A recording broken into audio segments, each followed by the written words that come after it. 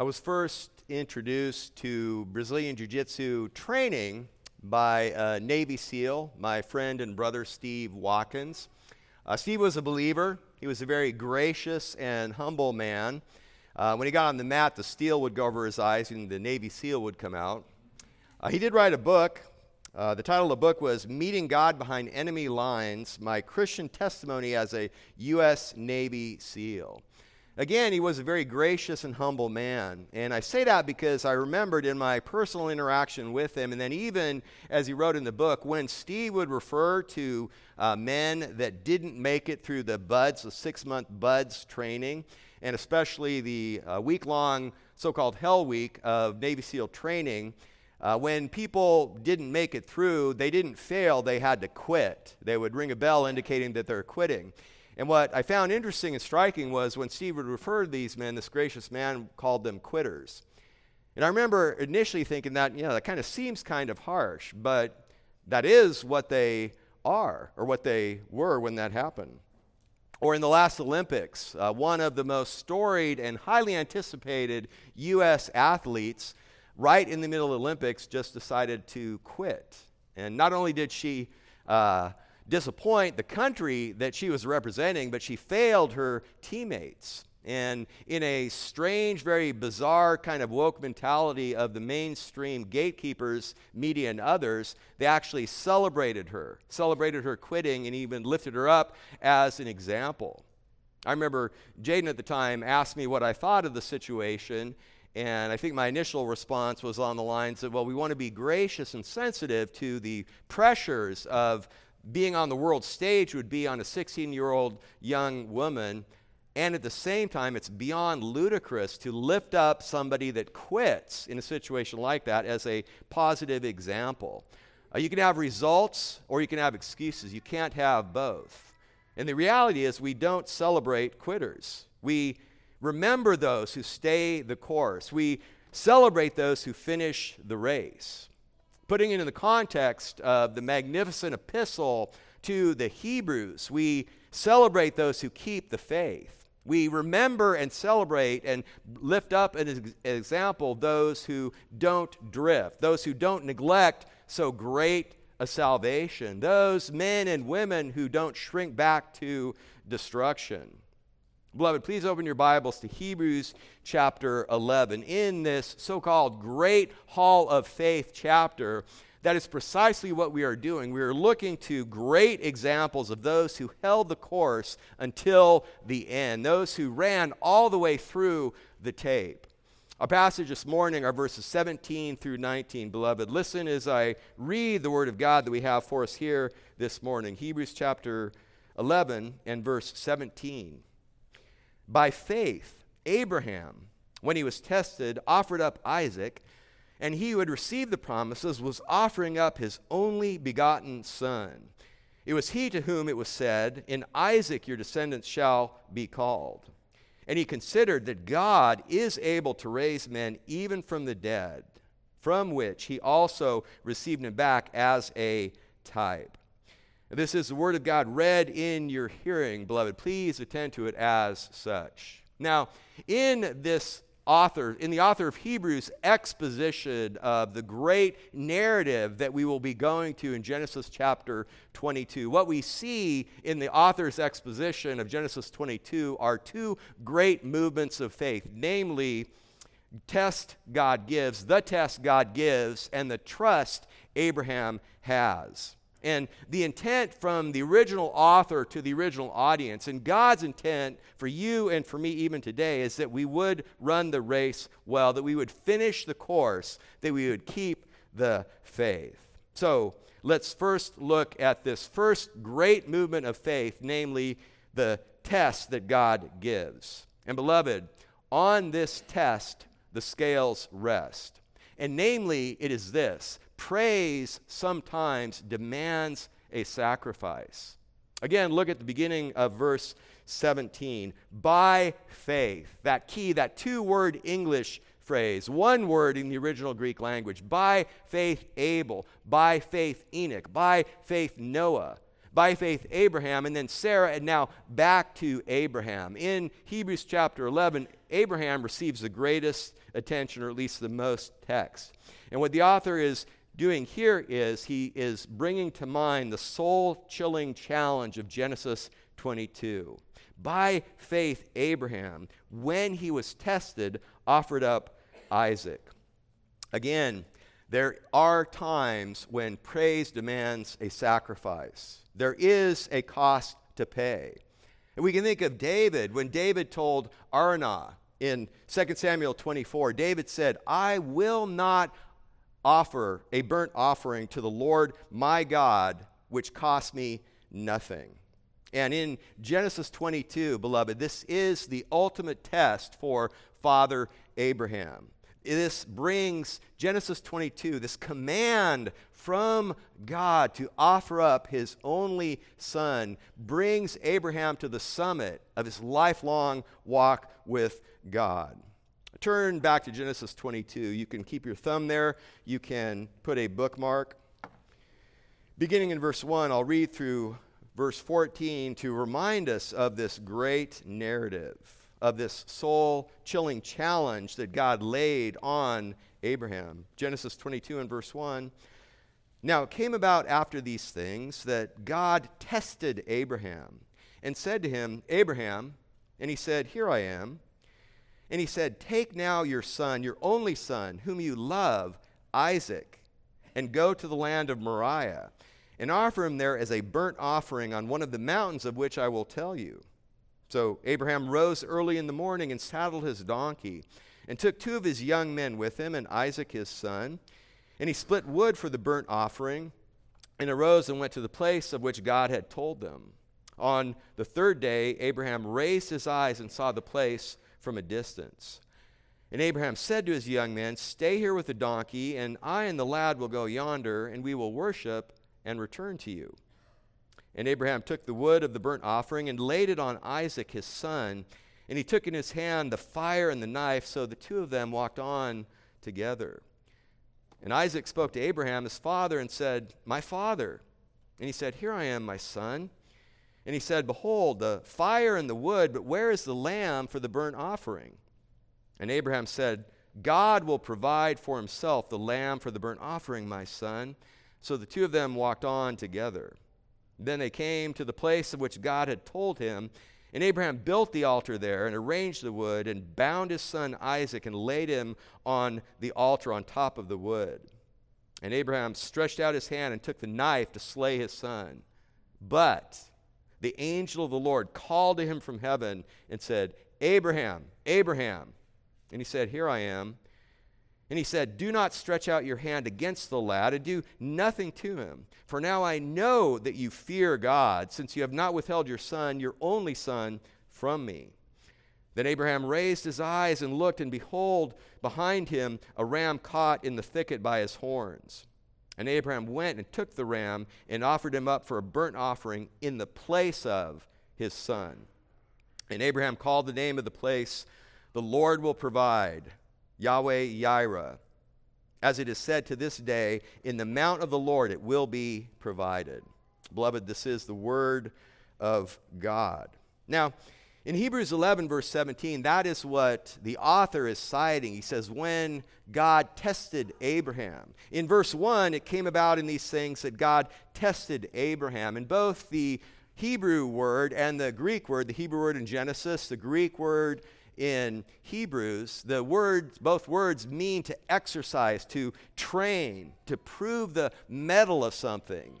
Very often by some kind of adversity, trial or tribulation. And it is, from a human standpoint, proving and showing and demonstrating what someone is really made of. You see, it's one thing to say you have faith. It's an entirely different matter to show you have faith, especially when it's under duress. In verse 3 here in Genesis 22, we read that Abraham rose early in the morning. So this is prompt obedience. This is prompt obedience, swift obedience. Jesus said, you are my friends if you do what I command you. I believe in one of the songs that we sang and said to Jesus, "You are my friend." He is our friend because he has made us his friends. And Jesus says, "You are my friends if you do what I command you." Now, the Lord is not saying you become my friends by doing what I command you. What he is saying is you show that you are my friends by doing what I command you. And this kind of swift obedience, prompt obedience that we see even from Abraham. Beloved, if you're going to obey God, today is the day. Today we know is the day of salvation. That is the charge, that is the cry to one outside of Christ. Today is the day of obedience for those that are in Christ. Now, I've heard some people say Abraham rose early in the morning because he was just so filled with faith. He was just so excited to be a follower of God that he rose up early in the morning because he wanted to get about doing the business that God had commanded him. To be sure, there was swift obedience here, but I don't think that's the primary reason. I don't think Abraham slept one wink, one iota that entire night. In verse 3, he continues, Moses does, Genesis 22:3, and he split wood for the burnt offering, and arose and went to the place of which God had told him. By this time, Abraham was a very well-to-do. He was a rich man. He had 2 servants that went on the 3-day journey with Abraham and Isaac. He had many other servants as well. Why did old man Abraham split the wood? Again, I think he split the wood himself with tears streaming down his face. I think he split the wood because of the massive burden. The very same reason, part of the reason he rose early in the morning was the massive burden that was on his shoulders. I think also there's an element of loyalty and love for his son Isaac, whom he loves. Understanding that God has commanded that Isaac's life was to be taken and that his earthly remains were to be burned up as a burnt offering. If anyone is going to split and cut the wood that's going to consume my son's body, let it be me. Verse 4, on the 3rd day, Abraham raised his eyes and saw the place from a distance, a 3-day journey, around 50 miles. And you'll notice that Scripture is silent during the journey as Abraham marches to the place of Isaac's execution, waiting on God as he walks, surely thinking, wrestling, agonizing over the command that God has given him, wrestling and grappling with how do I reconcile this command that I've received from God and what I know about the nature of God and the law of God, the rule of God, the sanctity of life, and the promise that God has given regarding my son Isaac. Now, when we think of Genesis 22, the narrative is directly referenced, as we see here, as we have this morning here in Hebrews 11. It's also directly referenced in James chapter 2. James, who had the great concern, the half-brother of Jesus, had the great concern in James chapter 2 to help come alongside people that were making a profession of faith, but perhaps didn't have a true possession of faith. James had a great heart as superintended by God, as inspired by the Holy Spirit to write these words to help all of us understand that, yes, we are saved by faith alone, but the faith alone that saves us is not alone. It produces something. James 2, verse 20 and 21, James writes, "Are you willing to recognize, you foolish fellow, that faith without works is useless? Was not Abraham our father justified by works when he offered up Isaac his son on the altar?" And even the grammar behind the word justified there, what James is saying is that Abraham's faith was vindicated by Abraham's works. Abraham's works proved Abraham's faith.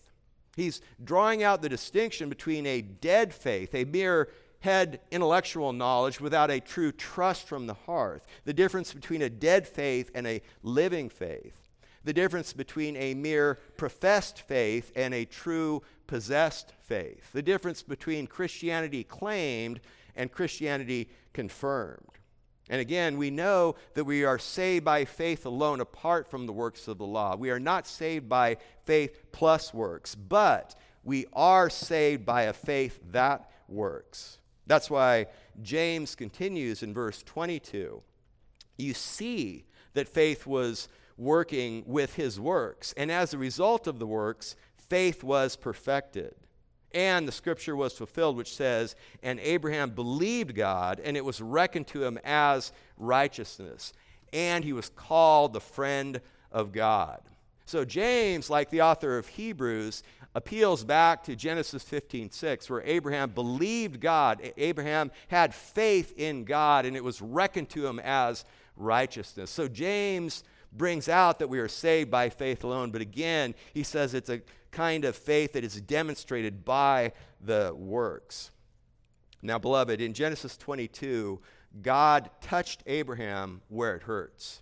He put his finger on a live nerve. That was for him and that was for us. All of us, we aren't commanded. We don't receive direct revelation from God, certainly anything along the lines of this. But God does touch us in our journey of life. We are all enrolled in the school of faith, and God touches us where it hurts. God puts his finger on a live wire. There is a cost involved in the movement of faith. There is a price to pay, very often of what is nearest and dearest to us.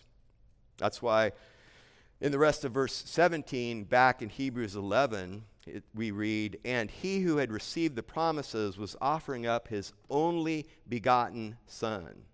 Now, what is the author talking about there, the only begotten son? Because we know that Abraham had a son prior to Isaac. He had a son named Ishmael. But this is also echoing what we read Moses record in Genesis 22, verse 2, the direct words from God to Abraham when he said, take now your son, your only son, whom you love, Isaac.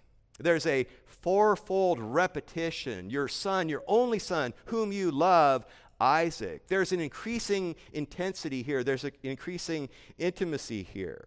And God is using that language when he gave this great command to Abraham to highlight the great cost of the price, the great difficulty of the sacrifice, and the great severity of the test. And it's in a sense like driving a knife, metaphorically speaking, into the heart of Abraham. Take your son, your only son, whom you love, Isaac, and offer him up to me. The great hymn, When Praise Demands a Sacrifice, has these choice words. The call to go to Mount Moriah came to Abraham, but the offering placed before the Lord was not a lamb. He bound his only son, and when the knife was raised, a sacrifice became the price of praise. And to compound it even more, we need to understand the severity of this burnt offering. The rest of verse 2, and offer him there as a burnt offering on one of the mountains of which I will tell you. The burnt offering, there were many different offerings of the people of God. The burnt offering was the only offering that was completely burned and totally consumed on the altar. It was a symbol of total devotion to the Lord. The animal would be killed, its blood would be drained, and then they would burn the carcass until there's nothing left but dust and ashes. To give you an idea, in the Septuagint, in the Greek translation of the Hebrew Old Testament, the Greek word that they use to translate burnt offering is holokarposis. We get an English word from that, the English word holocaust. Beloved, that is the significance, that is the severity, that is the magnitude of the command, the demand that God places upon Abraham. J.C. Ryle, in his excellent book, Holiness, said this, quote, he said, I grant freely it costs little to be a mere outward Christian, but it does cost something to be a real Christian according to the standard of the Bible. There are enemies to be overcome, battles to be fought, sacrifices to be made, an Egypt to be forsaken, a wilderness to be passed through, a cross to be carried, a race to be run. Ryle finishes, conversion's not putting a man in an armchair and taking him easily to heaven. It's the beginning of a mighty conflict in which it costs much to win the victory. Beloved, Jesus said, my yoke is easy. Salvation is a gift, but the journey, the walk, may cost everything. And beloved, if you were commanded by God to tie up your son, to slit his throat, I can't look over here, to slit his throat, to let the blood drain out from his body, and then burn up his remains, could you do that? That is the severity. That is the test. Beloved, a clay pot left sitting in the sun remains a clay pot. It has to go through the white heat of the furnace to turn it into porcelain. That is part of God's good plan in the severe trials and tribulations and challenges in your life, in my life. There needs to be a time when you suffer something to worship. Praise demands a sacrifice. There is, again, a price to pay, and very often it may be what is nearest and dearest to you. When praise demands a sacrifice, the hymn finishes, when praise demands a sacrifice, I'll worship even then, surrendering the dearest things in life. And if devotion costs me all, he'll find me faithful to his call when praise demands a sacrifice. Beloved, are you willing to sacrifice on the altar that which is most precious to you? Blessed are they, blessed are you, who, like Abraham, prove your love to God by surrendering all.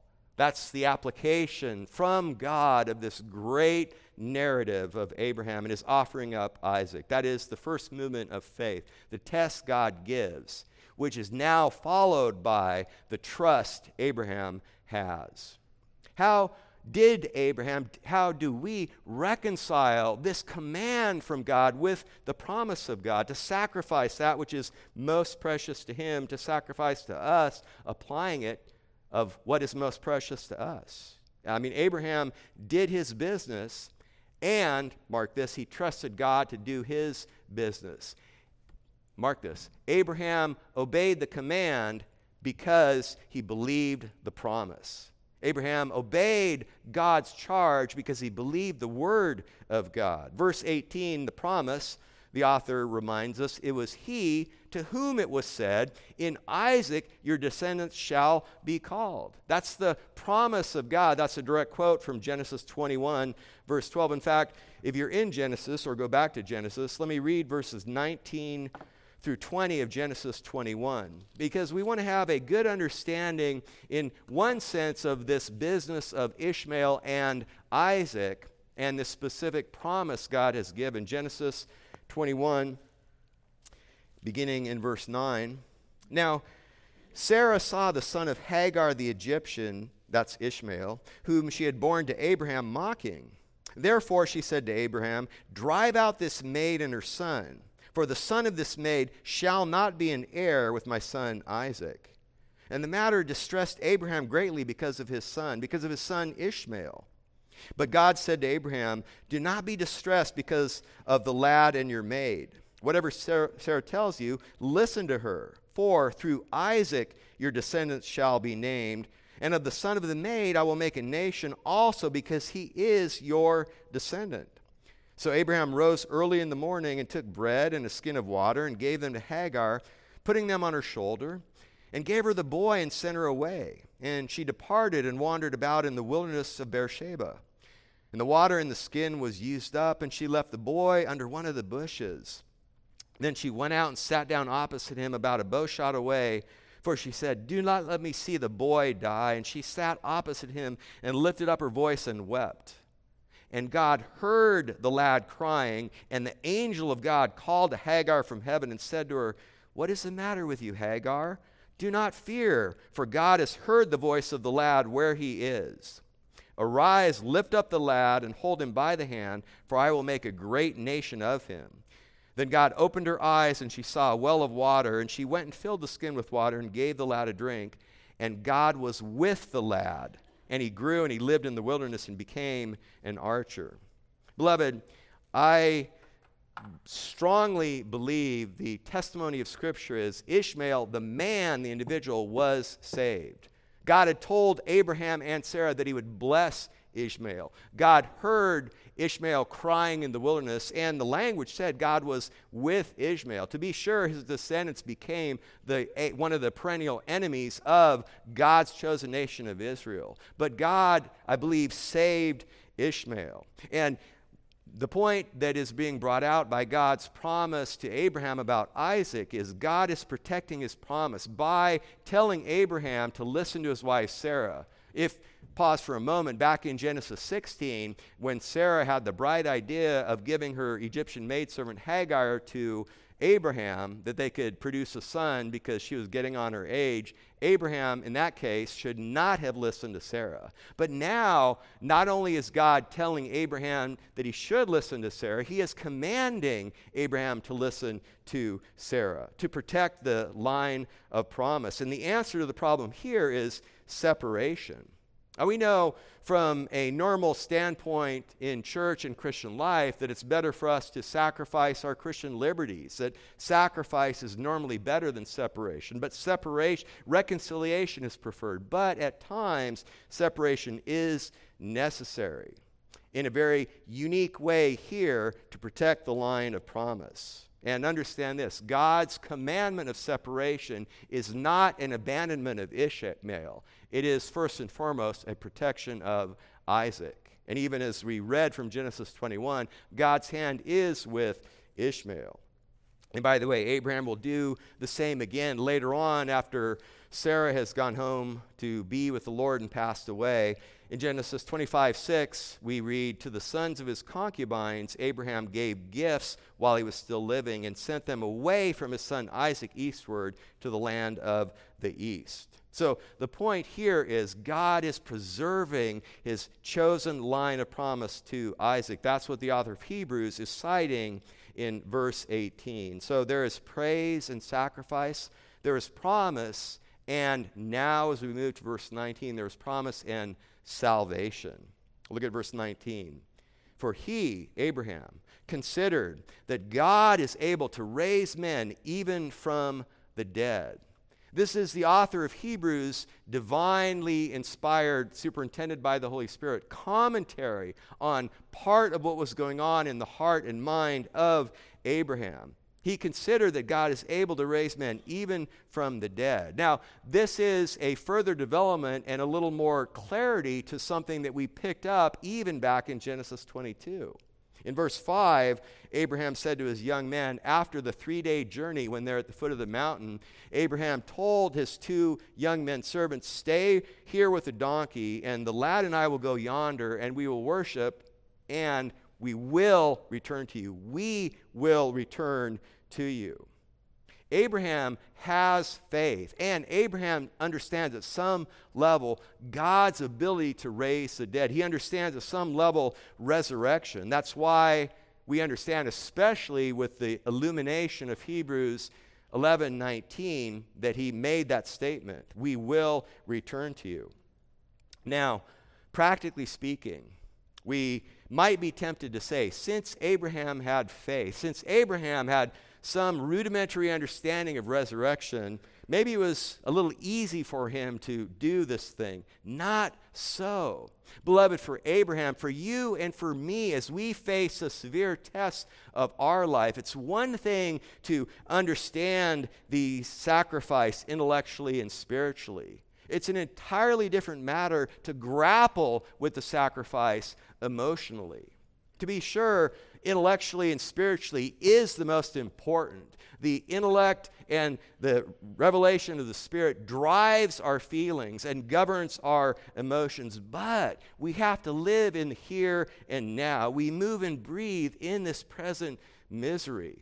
And what Abraham did was he hammered out his emotions and his feelings on the anvil of his theology. That's what we always have to do. When God asks you, commands you, providentially perhaps, well, maybe providentially always, to sacrifice and to release what is nearest and dearest to you, you and I must hammer out our emotions and our feelings on the anvil of the theology God reveals to us in the pages of Scripture. Abraham has faith. He understands God's ability to raise men from the dead. But don't think for a moment that that somehow makes this thing easy for him.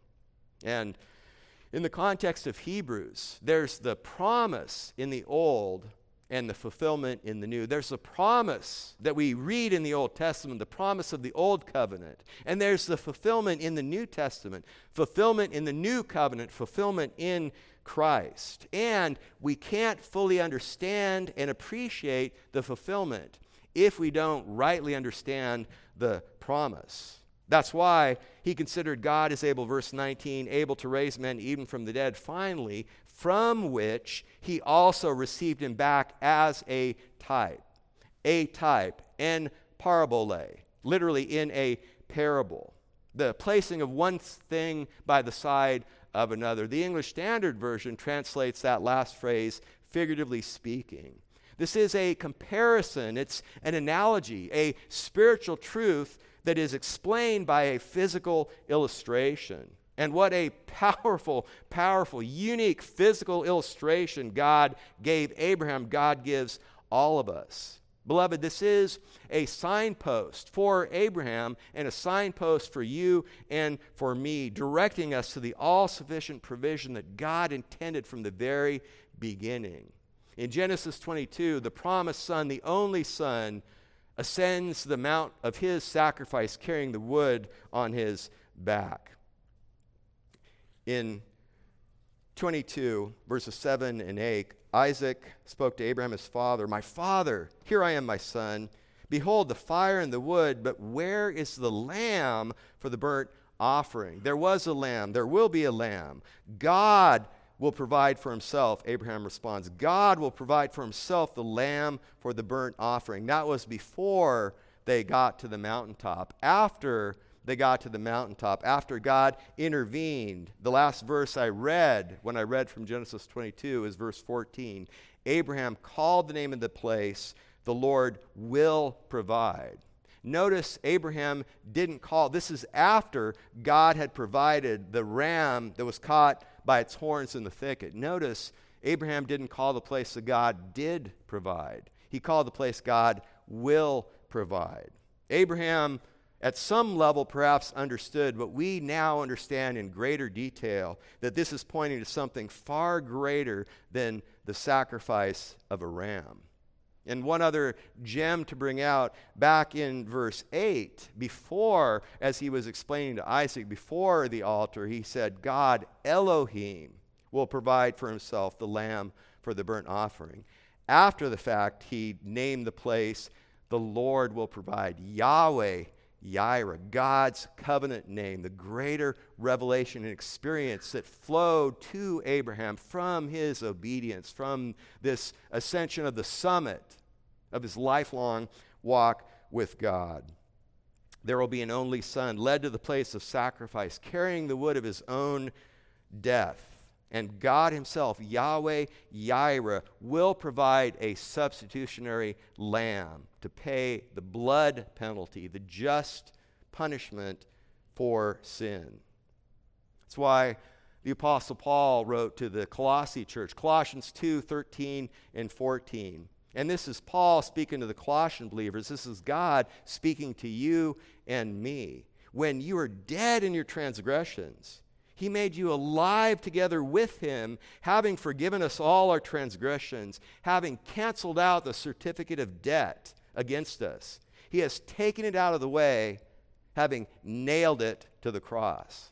Jesus Christ nailed your death certificate, my death certificate, to the cross by virtue of his once-for-all sacrifice.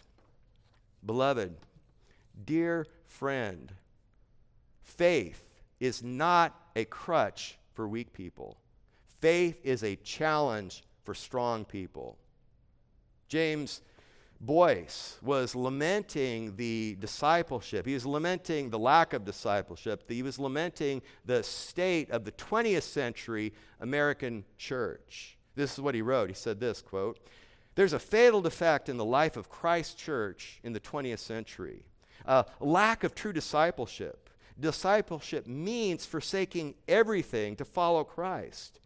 But for many of today's supposed Christians, perhaps the majority, Dr. Boyce said, It's the case that while there is much talk about Christ and even much furious activity, there's actually very little following, genuine following of Christ himself. And that means, sadly, in some circles, there's very little genuine Christianity. Many who fervently call him Lord, Lord are not Christians. There are several reasons the situation I've described is common in today's church. The first is a defective theology that's crept over us like a deadening fog, end quote. Beloved, that's why it's so important to spend time in the Word. Spend time in fellowship with the people of God, in the Word of God. Expend yourself in the ministry of God for God's glory, for the blessing of your brothers and sisters, and for a witness to a lost and dying world. Every day, beloved, you will face, I will face, we will face tests that will either make us or break us. May we be a people who stay the course and finish the race. Like the Apostle Paul. When Paul's journey was coming to an end, when he was in prison awaiting certain execution, he wrote to young Timothy, 2 Timothy 4, verses 6 and 7, Paul said, I am already being poured out as a drink offering, and the time of my departure has come. I have fought the good fight. I have finished the course. I have kept the faith. In the future, Paul continues, there is laid up for me the crown of righteousness, which the Lord, the righteous judge, will award to me on that day, and not only to me, but also to all who love his appearing. Beloved, friend, do you love his appearing? He is coming. He will appear. He will appear either as your Savior or as your judge. Beloved, this is the great work that Christ has done on our behalf that was pictured by that incredible story of Abraham. Please, and this prepares us and sets the stage even now as we go to the communion table to remember the great price that he paid on our behalf. Please join me as we go to the Lord in prayer. Lord God, again, we are so humbled. We are so grateful, Lord, for the salvation we enjoy in Christ. Thank you for making us new creatures. Thank you for the joy and the hope and the certainty that we enjoy because, Lord God, our salvation is not based on our works. It's not based on what we do. It's certainly not based on what we deserve because, Lord, we know we deserve hell. We deserve judgment because of sin. But we praise you and thank you, Lord Jesus, that you paid that price. You died as a substitutionary sacrifice on our behalf so that, Lord God, Father, when you look at us, you look at me, you don't see our sinful, wicked life. You see the perfect, sinless life and the once-for-all sacrifice and offering that your Son provided. It is for your glory and for your honor, Lord Jesus, that we pray and we now approach the communion table. Amen.